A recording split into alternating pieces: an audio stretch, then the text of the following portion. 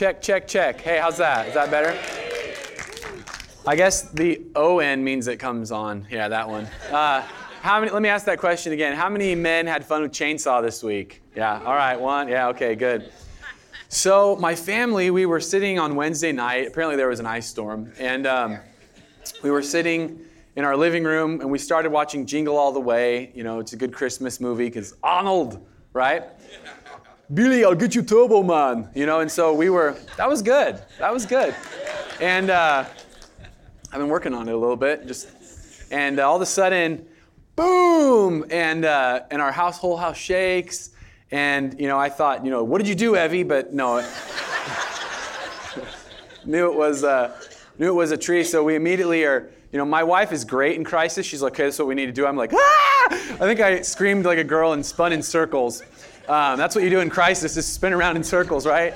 And so we got our kids and we're huddling up, and then I'm like, I think a tree fell in our house. Let's go. So we go downstairs and we go get in our car. We're like putting blankets and coats to try to survive, and open the garage, and there's a big giant pile of tree in front of our garage, and so we couldn't get out. So I called Mark Harpham and said, Mark, come get me, you know. And he came and rescued us. Woo! Yeah. So Mark, he always jokes. He says, well, if you need, me to come up and get you off the hill in my 4-wheel drive, I'll come get you. And so I called him, and he's like, do you need me to come rescue you? Yeah. So we got to stay at Hotel Harpham for 2 days. Thank you, Lori. Yeah. Woo! It was great. And Lori was actually begging for us to let the kids spend the night one more night, but we said, no, we love you too much, and we'd like to be invited over again at some point. But we're doing good. But I know everybody's had a bit of a week. And how many of you have lost power this week or something? Yeah, so many. So thank you for coming out today, and let's pray for our city. Lord, I just pray for the power companies, the police officers, the EMTs, firemen, Lord, all the emergency services, and Lord, that you would give them grace to help get everything cleaned up. Lord, let it warm up a little bit, God. Could we get the AC turned off, please? And Lord, we just ask for your protection and your safety. Thank you for bringing everyone through safely through this time. And Lord, we just pray for everyone that's going through hardship to just have your favor on them and keep a good attitude and get through it. Lord, let neighbors and friends band together and serve one another in a spirit of love and the spirit of Christmas. We thank you for this in Jesus' name. Amen. Amen. So today's our last service of 2016. And, we're going to have a Christmas service on the 23rd, so that'll technically be the last. But our last Sunday service, and God's been so faithful this year. We started March 13th in the house that now has a tree on it, in our living room. And there was about 29 people at that first service. So God's done a lot of amazing things, and thank you for being a part of it. Thank you for serving. And this is just the beginning. And it's so exciting to me to see as this year closes, just to dream and to listen to the Holy Spirit communicate to us what the next year is going to be like in the years to come. But I'm excited about that. But as we wrap up this year, we're finishing a series as well called What Does God Want for Christmas? How many of you have enjoyed this series here in the month of December? What does God want for Christmas? And, we spend so much time talking about what I want for Christmas, what I'm going to get my family for Christmas, and it kind of dawned on us, let's ask God what He wants for Christmas. And there's a perfect passage of Scripture in the book of Micah. The prophet Micah was basically setting up a courtroom drama between God and God's people. And we pick it up here in verse 6, where the people of Israel are saying, what can we bring to God? And they say, what can we bring to the Lord? Should we bring Him burnt offerings? Should we bow before God Most High with offerings of yearling calves? Should we offer Him thousands of rams and 10,000 rivers of olive oil? And the Italian part of me says, that's got to be what God wants, the olive oil, because that's what I want. Should we sacrifice our firstborn children to pay for our sins? And then the Lord responds, and He says in verse 8, and it's a very famous passage of Scripture, I'm sure you've heard it before. Know, O people, the Lord has told you what is good, and this is what He requires of you, to do what is right, to love mercy, and to walk humbly with your God. To do what is right, to love mercy, and to walk humbly with your God. Bethany did a fantastic job last week talking about what it means to love mercy. And yeah, if you haven't heard that message, go on to the website and listen to it. It's fantastic. But this morning we're going to look at this number 3 thing that God says, I require this. I want this. This is what you can give to me. And the great news is it's not just applicable to Christmas. It goes all the time, right? to walk humbly with your God. God wants us to walk humbly. Listen how it's said in the Message translation or the Message paraphrase. It says, do what is fair and just to your neighbor. Be compassionate and loyal in your love. And don't take yourself too seriously. Take God seriously. Don't take yourself too seriously. Take God seriously. How many of you have been guilty, like me, of taking yourself far too seriously? Right?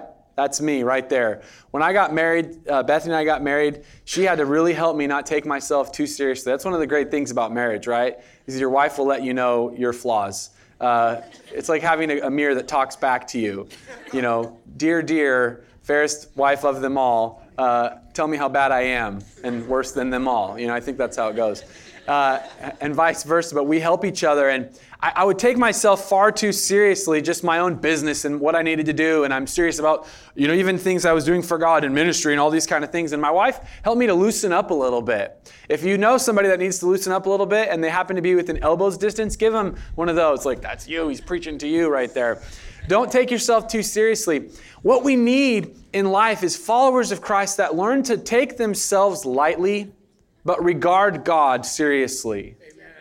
You see, what happens oftentimes is that people don't take God seriously, but they take themselves very seriously. And it should be the opposite of this, right? It should be the opposite of this.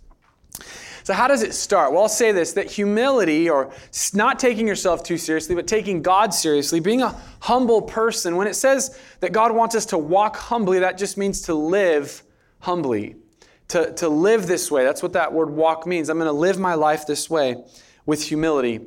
Where does that start? It starts with seeing your rightful place. Not more than you are, not less than you are, your rightful place. Understanding the preeminence of God in all circumstances, in all situations. At one time there was a naval captain, and he was sailing along, and it was a dark and foggy night. And all of a sudden the light appears in the distance, and it's an unidentified vessel, and they radio and they say, "Unidentified vessel, this is the USS Intrepid. Change course." Radio comes back a few moments later.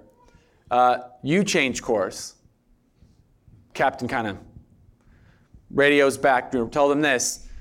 "Unidentified vessel, this is the USS Intrepid. I'm a captain. What's your rank?" Radio comes back. "I'm an ensign. You change course." Finally, this captain is steaming. He says, radio them this. "This is the USS Intrepid. I'm a battleship. You change course."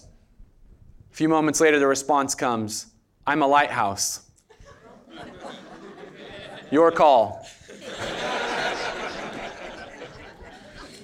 Do you know your rightful place?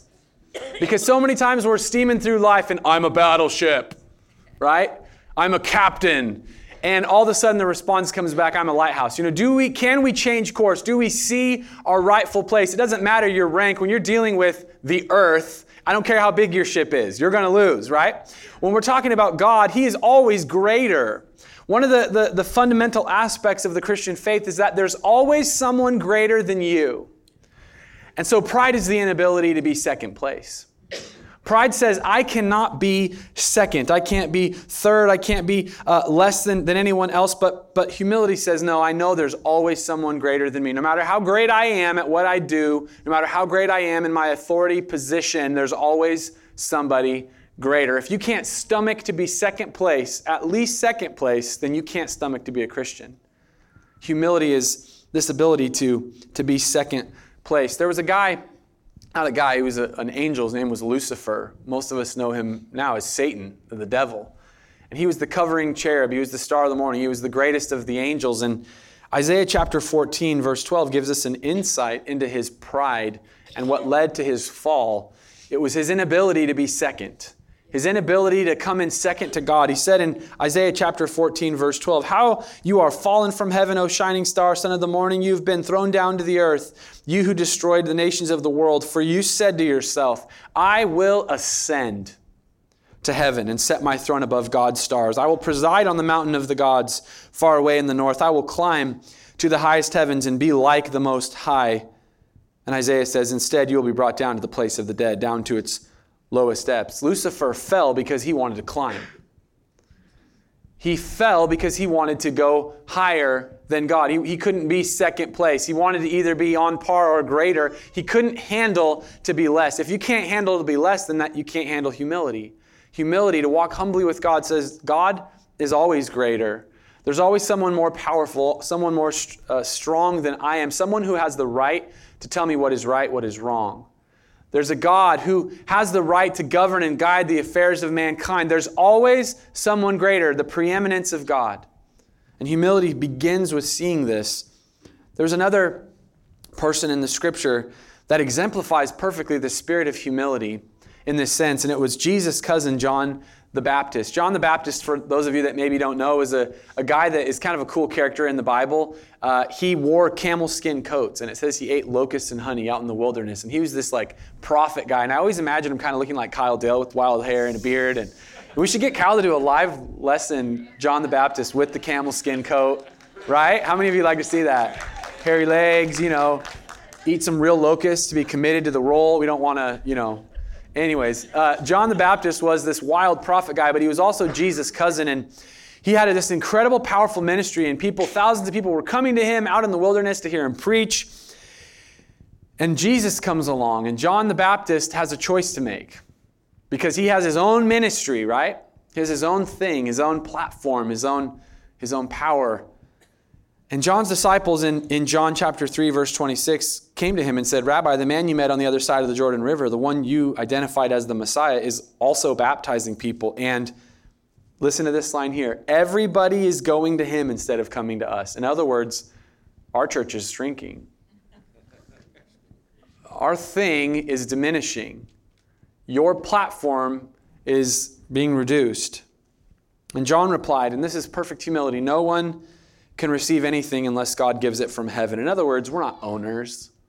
Let me just tell you right now, I'm not the owner of Joy Church. This church doesn't belong to me. Jesus is the pastor of this church. He just asked me to serve, okay?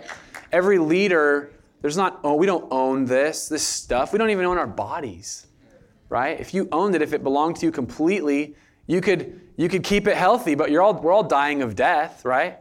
I mean, even our own bodies, we feel like we own it, but we don't. We need to have some humility to see our rightful place. But John says, look, no one can receive anything unless God gives it from heaven. You yourselves know how plainly I told you I'm not the Messiah. I'm only here to prepare the way for him. It is the bridegroom who marries the bride, and the bridegroom's friend is simply glad to stand with him and hear his vows. And listen to this. Therefore, I am filled with joy at his success. I'm filled with joy at his success. If we cannot be filled with joy at the success of another, we're not really walking in humility, right? If you need someone else to be less so that you can be more, then you don't have the Spirit of Jesus working for you. There's enough for everybody, right? There's enough for all of us. But John recognizes, look, I'm filled with joy at his success. And then he says this, he must become greater and greater, and I must become less and less. John's attitude was, as I diminish, if that gives glory to God, then everything is going in the direction it needs to go. That should be the attitude that we have. This is what it means to walk humbly. Not, I will ascend, I will become greater, I will grow my platform, my influence, and all of these things, and I know. It says, no, I must become less and less, that your name must become greater and greater. I had to pray this prayer the other day. Bethany and I were talking to someone, and someone shared something with us, and it was like this Christian leader, they knew my name. And I remember I went into the shower and I said, and it wasn't actually positive, but they knew my name, right? So I was like, oh, they know my name. And, and I go in the shower and I pray, Jesus, I pray that every single person would forget my name and more people would know your name. That's the kind of attitude that I want to have. And I'm not saying, oh, I'm so humble, I'm proud of my humility. No, I'm not. I'm just saying, I want God to give me humility. God, help me to just be able to say, it doesn't matter that people know my name. They need to know your name. That's what we're here to do, is to make the name of Jesus great. And John said, I'm filled with joy at his success. Are we excited if we hear that a church across town, they blow up and explode? And not blow up and explode. I'm a millennial. Those are good things to me. Those are good things to me. Numerically, they increase, right? That their finances are great, and all of a sudden they're effective and successful. Am I going, well, I wish that would have happened to us? Or am I going, no, God, that's awesome, Jesus, because your kingdom is advancing. Come on. When we hear that a friend or a neighbor, they get a promotion, and are we excited for them? Are we filled with joy at the success of others? Because that's where humility lives, in that moment. And John said, he must become greater and greater. I must become less and less. When we grasp humility, the amazing thing is it makes a relationship with God possible. I love it when Jesus said that you have to be like a little child to enter into the kingdom. Jesus' disciples were around him, and these kids came up and they wanted to jump on Jesus' lap, and I'm sure they had peanut butter and jelly on their hands or locust and honey or whatever they were eating at first century. But kids always have sticky things on their hands, right? And so I'm sure they're getting stuff on Jesus' robes, and he just got his freshly laundered white robe, with his perfectly manicured hair, as we see in all the pictures. And these children are jumping in Jesus' lap, and the disciples are like, get them out of here. And Jesus says, no, let the children stay. And actually, you have to be like a child to enter into God's kingdom. And you think about a child and how children are, that they're naturally humble. I remember as a kid, when my dad would carry me in from the car, and I was kind of awake, but I didn't wake, I didn't act like I was awake. I pretended to be asleep so that I could just experience his power and majesty of my father bringing me out of the car and tucking me in. And I accepted that there was someone that had higher authority, higher power, higher capacity than I did, and I trusted in that. And so humility is the child's delight, to know that you're protected, that you're provided for, and that somebody else is in charge. But it means you have to let go of the right to be number one. So I also remember as a kid, I heard this story, my dad told me later that I would say, well, I'm the boss. And he would say, no, Jacob, you're not the boss. Yes, I'm the boss, Dad. No, Jacob, you're not the boss. You're the nothing boss. Okay, I'm the nothing boss. Right, you're the nothing boss. And I was happy with my role as the nothing boss. And still to this day, what do I say to my father? Father, I'm the boss. And he says, no, Jacob, you're not the boss. Jacob, you're the nothing boss, right? Okay. I still get to be the nothing boss. How many of you want to join me as the nothing boss, right? Because when you're the nothing boss, it means God gets to carry you in from the car, and he takes care of your needs and provides for you and protects you, and you get to trust in his provision, but it takes humility. Why? Because you're not number one. You're number two or number three or number four. Greater and greater, but I must become less and less. And we see that it says in the book of James in chapter 4, verse 4, I'll read this in just a second, that God resists the proud. That there's actually a state of existence that when there's pride, God is actively resisting you. And I'll explain why. It's like a magnetic thing. It's like, you ever had a magnet and you turn the polarity there so that it pushes and pulls? There's always an active state of resistance, or it's an active state of attraction, right? You know what I'm talking about? You can't. It's not either way. There's not a spot on the magnet where it's just neutral unless you turn it out of phase, but it's always either pushing or it's pulling. And that's how it is with our state of being and God. There's a magnetic attraction or a magnetic resistance. When I'm in a state of pride, what I'm saying is I don't need God. I can't receive Jesus because that takes humility, right? And so there's an active state of resistance. But when I turn my heart to be humble in repentance, then all of a sudden it's like boom, and it comes together. That you could say that pride is resistant to God, but humility is attractive to God. And James says it like this in James chapter 4, verse 4. And I'm going to read out of the Message translation because I like how it sounds. He says, you're cheating on God. If all you want is your own way, flirting with the world every chance you get, you end up enemies of God and his way. And do you suppose God doesn't care? The proverb has it that he's a fiercely jealous lover. And what he gives in love is far better than anything else you'll find. It's common knowledge that God goes against the willful proud. God gives grace to the willing humble.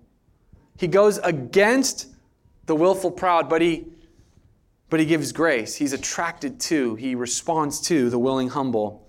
Verse 7, so let God work his will in you. Yell a loud no to the devil and watch him scamper. Say a quiet yes to God, and he'll be there in no time. Quit dabbling in sin. Purify your inner life. Quit playing the field. Hit bottom and cry your eyes out. I love that. The fun and games are over. Get serious, really serious. Get down on your knees before the Master. It's the only way you'll get on your feet. Amen. God resists the proud, but he gives grace to the humble. There's times in life, when that tree fell on our house, I wish I could say I was super brave and resourceful and knew what I was doing, but I've never been through that, and it freaked me out. And here I am with my wife and my 3 kids, and they're all, my tiny kids, and I was scared because we thought this could be it. The roof could come down, it could collapse. And it's just a scary moment. And in those moments, guess what? I don't want to be number 1. I want to be number 19. You know what I mean? God, please come and save us. God, please come respond in my moment of need on my knees so that God can pull me back up on my feet again. Right? Pride is such an illusion, isn't it? Even the reality of safety, when something happens, all that happened is it rained and it got cold. That's it. And life can change in an instant. Right? All of these beautiful houses that we all have, the power goes out and all of a sudden it's a big empty cold shell with a bunch of stuff that doesn't work anymore, right? Our pride is such an illusion. We think we're safe. We think that we're secure. We think that we don't need anybody else. I needed the Harpams. I always need the Harpams because Lori's a great cook, We need each other. We need God. Humility opens us up to this reality of the way the world really is, the preeminence of God. God resists the proud, but he gives grace. I want to set my heart to be magnetic to God, magnetic to his grace, keeping myself in a humble posture on my knees so that God can come in and move in my life. So as we end today and wrap it up here, I want to give you a couple of practical things, some thoughts on how to walk humbly, how to live humbly. Number 1, we have to be real. How many of you know what the word poser means? Right? Well, he's a poser, right? That's me if I'm trying to go skiing or something. I remember I went out to go skiing and I had borrowed some old 1980s Reebok ski boots or whatever from my aunt. And I had some lightning pink and green skis. And I think I had a woman's snow coat on and jeans on or something. And not one ski person who's a skier, what do you call them, skiers? Yeah, not one skier. That's how much of a poser I was. Looked at me and thought, he knows what he's doing. So there I am on the mountain, and I go down the first hill, and it was the bunny hill. It was more of a mad hare hill, in my opinion. But anyways, I go down the bunny hill, and I just remember screaming at the top of my lungs, with my ski poles directly out. And I think I clipped a girl in the ear. Luckily, I didn't know how to stop, so I couldn't help her. I'm just, tick, sorry. I crashed into the line at the bottom and knocked a bunch of people over. So needless to say, I went and spent a lot of time in the lodge eating French fries, right? Which is the real joy of skiing, is leaving the mountain and going into the lodge and drinking hot cocoa and, hey, how you doing? Pretty crazy out there. How's that snow? It's real fluffy, isn't it? Oh yeah, I rode the Dragon Hill, definitely. All right, so a poser, right? Someone who's playing a part. We use a word called a hypocrite, right? What's a hypocrite? It means someone who wears a mask. They're putting a mask on, and this is what we do so often in life, is we give a face to the world and even a face to God, and it's not the real us. And humility starts with saying, this is who I really am. I'm not going to try to deceive God, even though that doesn't work. I'm not going to try to deceive others. I'm going to be real. David's amazing prayer of repentance in Psalms 51, he says, behold, you desire truth in the inward parts.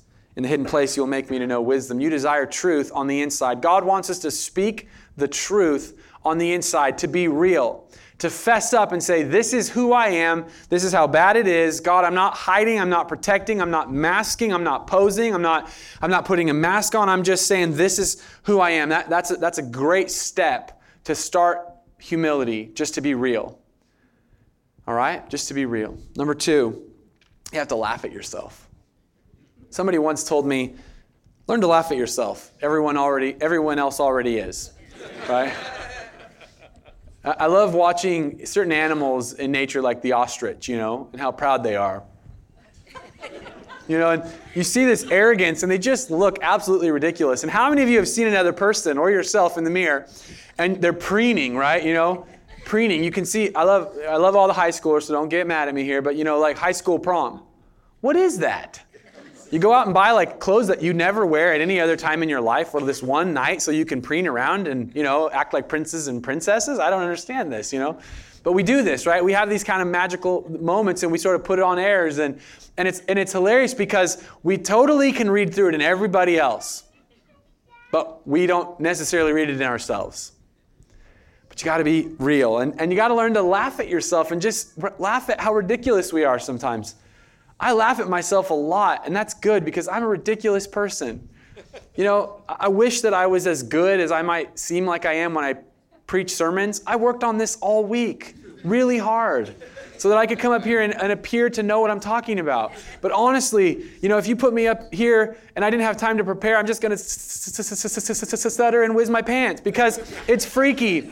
You know what I'm talking about? And so, it's just hilarious, right? We put the best foot forward, and that's okay, but learn to laugh at yourself, right? Because it helps you have a good sense of what's actually going on.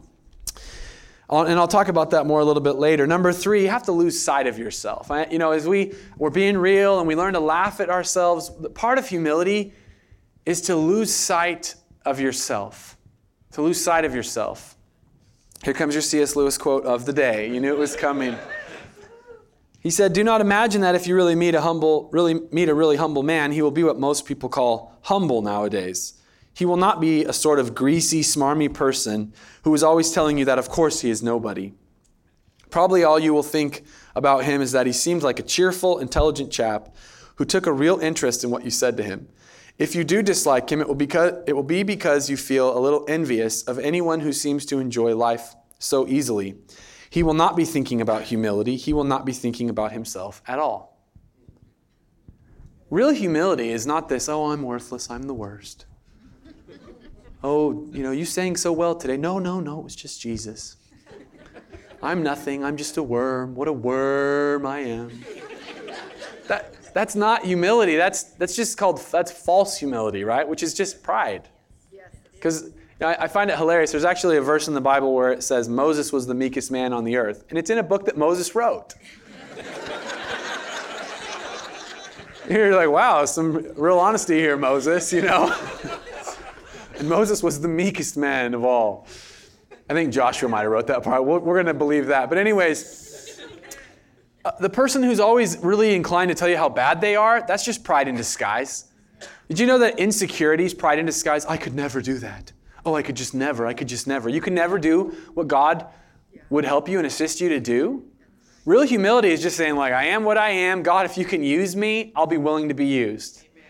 Humility is losing sight of you. It's focusing on other people. It's focusing on God. It's not taking yourself too seriously. And it's not taking yourself too seriously either good or bad. So if you're one of those people that's always, I'm just nothing. I'm a worm. I'm the worst. I'm nothing. What are you trying to convince us all of? What do you want us to do? Agree with you? You're right. You suck. You're terrible. I know, I'm just so terrible. You know what you're looking for? You're looking for attention. What you really need is affection, God's affection. A heart that is healthy and whole, knowing that your Father loves you, that He approves of you, even in your weaknesses, and that He can use you to do great things, not in your greatness, but because He is going to move and use His power through you. Come on, somebody. So lose sight of yourself, right? Get rid of the self-focus, the self-attention. Number 4, we need to know that humility opens the doors that pride slams shut. I remember when my brothers and my sister and we were getting music lessons, and my dad and my mom, I appreciate them so much, they said, listen, here's what you do. My parents were coaches, right? They coached us in moments. I'm going to talk about parenting for a second. Is that okay? Because we got a little bit of time here. Parents, if you don't coach your children, what are you there for? I'm just letting little Jimmy find his own way. He's not going to find his own way, right? God gave you, He put you in the role of a parent so that you can parent your children. We live in this culture of people not parenting their children. That's ridiculous, right? Children are not little adults trapped in child's bodies. That's not true. I have kids. Right? I know this. My kids melt down at a certain time. They freak out, and all they want to do is eat candy and ice cream and scream and go crazy and destroy things. That's not normal behavior. We need to arrest that behavior and say, I'm going to coach you. Stop it, or you're going to not, get a treat, right? Or you're going to get a spanking. Sorry, I know it's not politically correct, but hello. All right. Come on, you got to parent your children. So my parents would coach us. They would parent us. And I remember when we would be going in from the car into music lessons, my dad or my mom would say, listen, you be respectful to your teacher. You listen to them. When they speak, you listen. You don't talk. When they ask you a question, you answer it. When they tell you that you need to practice, you practice. You honor them. You be humble. Don't tell them everything you know, right? Little Jake, get in there and learn. And I remember that because we had a humble attitude, my siblings and I, we could get the best from the teachers that we had. Humility opens doors that pride slams shut. I later on taught music lessons. And I remember that the kids that I liked to teach were the kids that were humble enough to understand that I had something to offer to them, right? But there was always kids that would come in and they'd want to tell me how much they know and show me how much they know. And guess what? They got to what the $25 a half an hour got for them. The ability to tell me what they know and not learn anything. Pride slams the door shut on what other people have to offer you, what God has to offer to you. Humility opens doors. Pride is that thing, that quality or not quality in other people that's repugnant to us when we see it in others, and yet it seems so innocent and innocuous when we exhibit it ourselves. You ever been around a really prideful, arrogant person, and it's kind of gross and ugly and yucky? And then think about when that is in you, how it makes other people feel. And so humility opens doors. Humble people get the best. It's okay to say, I don't know. I have a good friend, John. He always comes and fixes all my stuff. You know why? Because I don't know. Hey, John, I almost electrocuted myself plugging in my dryer. Can you come help me? Right? Humility opens doors. If there's things that you don't know that maybe I can help you with, be humble and say, Pastor Jake, can you help me with this? I don't know. Sure, I'd love to help you, right? Humility opens doors. This could be a life-changing reality for some of us, right? But insecurity tells us, no, I have to pretend that I'm on it, that I've got it, that I've got everything together, that I know what to do, that and so I can't ever open up that I have vulnerabilities and weaknesses, and that's just not how we're supposed to live. And pride slams the door shut. Number 5, we need to count the high cost of pride. Count the high cost of pride. Man, pride it won't just slam doors shut, it'll slam doors shut on your foot. It'll slam doors shut on your nose. Pride has a very high cost. I want to read this story to you. In the summer of 1986, 2 ships collided in the Black Sea off the coast of Russia. Hundreds of passengers died as they were hurled into the icy waters below.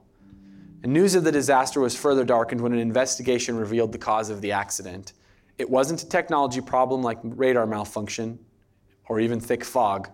The cause was human stubbornness. Each captain was aware of the other ship's presence nearby. Both could have steered clear, but according to news reports, neither captain wanted to give way to the other. Each was too proud to yield first. By the time they came to their senses, it was too late. Do you have the humility to yield? How many arguments does it really matter that you win? How many times that, when somebody honks at you, did they just save you an accident? So instead of getting mad and cussing them out or freaking out and being angry for the next 20 minutes about that, why don't you just say, thank you, saved me an accident, I was doing something silly. What if they honked at you and you didn't do something silly? Guess what? You're fine. And I'm preaching to myself here, you guys. Come on, we go through life and we're unyielding. But pride has a very high cost. Can you yield? Can you stoop? Can you bow? Can you bend? Can you flex? Can you yield? Because pride has such a high cost. This morning, I want to finish and read this quote, which I think is fantastic, by Michael Ramsey, the Archbishop of Canterbury. I don't think at this current time, but historically. And he said this: thank God often and always. Thank God carefully and wonderingly for your continuing privileges. Thankfulness is a soil in which pride does not easily grow. He says, take care about confession of your sins. Be sure to criticize yourself in God's presence. That's your self-examination, and put yourself under the divine criticism. That is your confession. He says, be ready to accept humiliations. They can hurt terribly, but they can help you to be humble. There can be the trivial humiliations, accept them. There can be the bigger humiliations. All these can be so many chances to be a little nearer to our humble and crucified Lord. Do not worry about status. There is only one status that our Lord bids us to be concerned with, and that is the status of proximity to Himself. Use your sense of humor. Laugh about things. Laugh at the absurdities of life. Laugh about yourself and about your own absurdity. We are all of us infinitesimally small and ludicrous creatures within God's universe. You have to be serious, but never solemn. Because if you are solemn about anything, there is the risk of becoming solemn about yourself. Let's pray. Father, help us to be humble. Help us to see our place. Help us to yield. God, help us to be the kind of people that lose sight of ourselves. That, Lord, we're not always worried about how we look, how we sound, how we how we feel? Are we comfortable? But God, there's a concern that extends out to those around us. And Lord, ultimately, a concern that extends to you. That God, we care about your status, your feeling, your comfort, what you want, God. Help us to live humbly, to walk humbly before you. Lord, I pray there would be a quick smile on our face to our friends and our neighbors. That as your followers, that our lives would overflow with joy. And God, I know a lot of us have had a hard week with things falling on us and power going out and dealing with insurance and stress that comes and maybe even having fear for our safety. But Lord, your joy is full in our hearts because we belong to you. And you're our Abba Father, our Daddy. And you carry us through these circumstances. So God, I pray that we would carry your joy into our community. That God, even as we leave this movie theater, we'd go out and there would be mirth, there would be laughter, there would be joy, there would be a smile, there would be kindness, there would be compassion and mercy. God, not people thinking about ourselves and thinking about our troubles, but Lord, thinking about you, your mercy, your grace, your goodness to us, revealed in Jesus. That even as we go into this Christmas season and family comes in, that God, our homes would be places of worship. That the sound of the glasses tinkling together and the food being served and presents being opened and children laughing would carry the sound of heaven, of a God who is so good that he gave us this gift of life. That, Lord, our inconsequential momentary afflictions would fade to the background and we would live in the light of your goodness and your glory, your love. That, Lord, this Christmas season we'd walk humbly and joyfully as your followers in this world. Jesus, I pray a blessing upon Joy Church as we close this year, and I thank you so much from the bottom of my heart for every person here and every person that's not able to be here right now, but that is a part of this church. God, let us finish this year in humility, just a spirit of thankfulness, God. Not because we did something this year, but because God, you did something this year. God, you did something this year, and we just stand amazed and are so happy to get to play a part in it. Help us to walk humbly, to take you seriously and not take ourselves too seriously. In the mighty name of Jesus we say, amen. This morning, before we leave and go beat the other churches to the good restaurants, I just want to give an opportunity for you in this place. If you're not a follower of Jesus, and I know people come in from all different backgrounds and different reasons, but I would be not doing my job if I didn't give you an opportunity to meet Jesus this morning. So everyone could just bow their heads and close their eyes today. If you're here today and you want to make a confession of faith in Christ and give him your life, I just want you to lift up your hand where I can see. Thank you. Thank you. I want to meet Jesus. I want to confess my sins, and I want to walk humbly with God. I want to stop trying to be number one and just kind of how ridiculous that is. And I want to be okay with being number two and let God carry my burdens and let him take away my sins and give me a brand new life. If that's you today, just lift up your hand and we're going to pray. Thank you. Anyone else in this place? Thank you. I see that. Thank you. Thank you. I see that. Amen. Just pray with me this morning. Repeat after me. Dear Jesus, I confess my sins to you. I confess my failures, but I receive your perfection. I receive your forgiveness. And I pray that you would give me the grace to follow you every day of my life. I confess you as my Lord and Savior.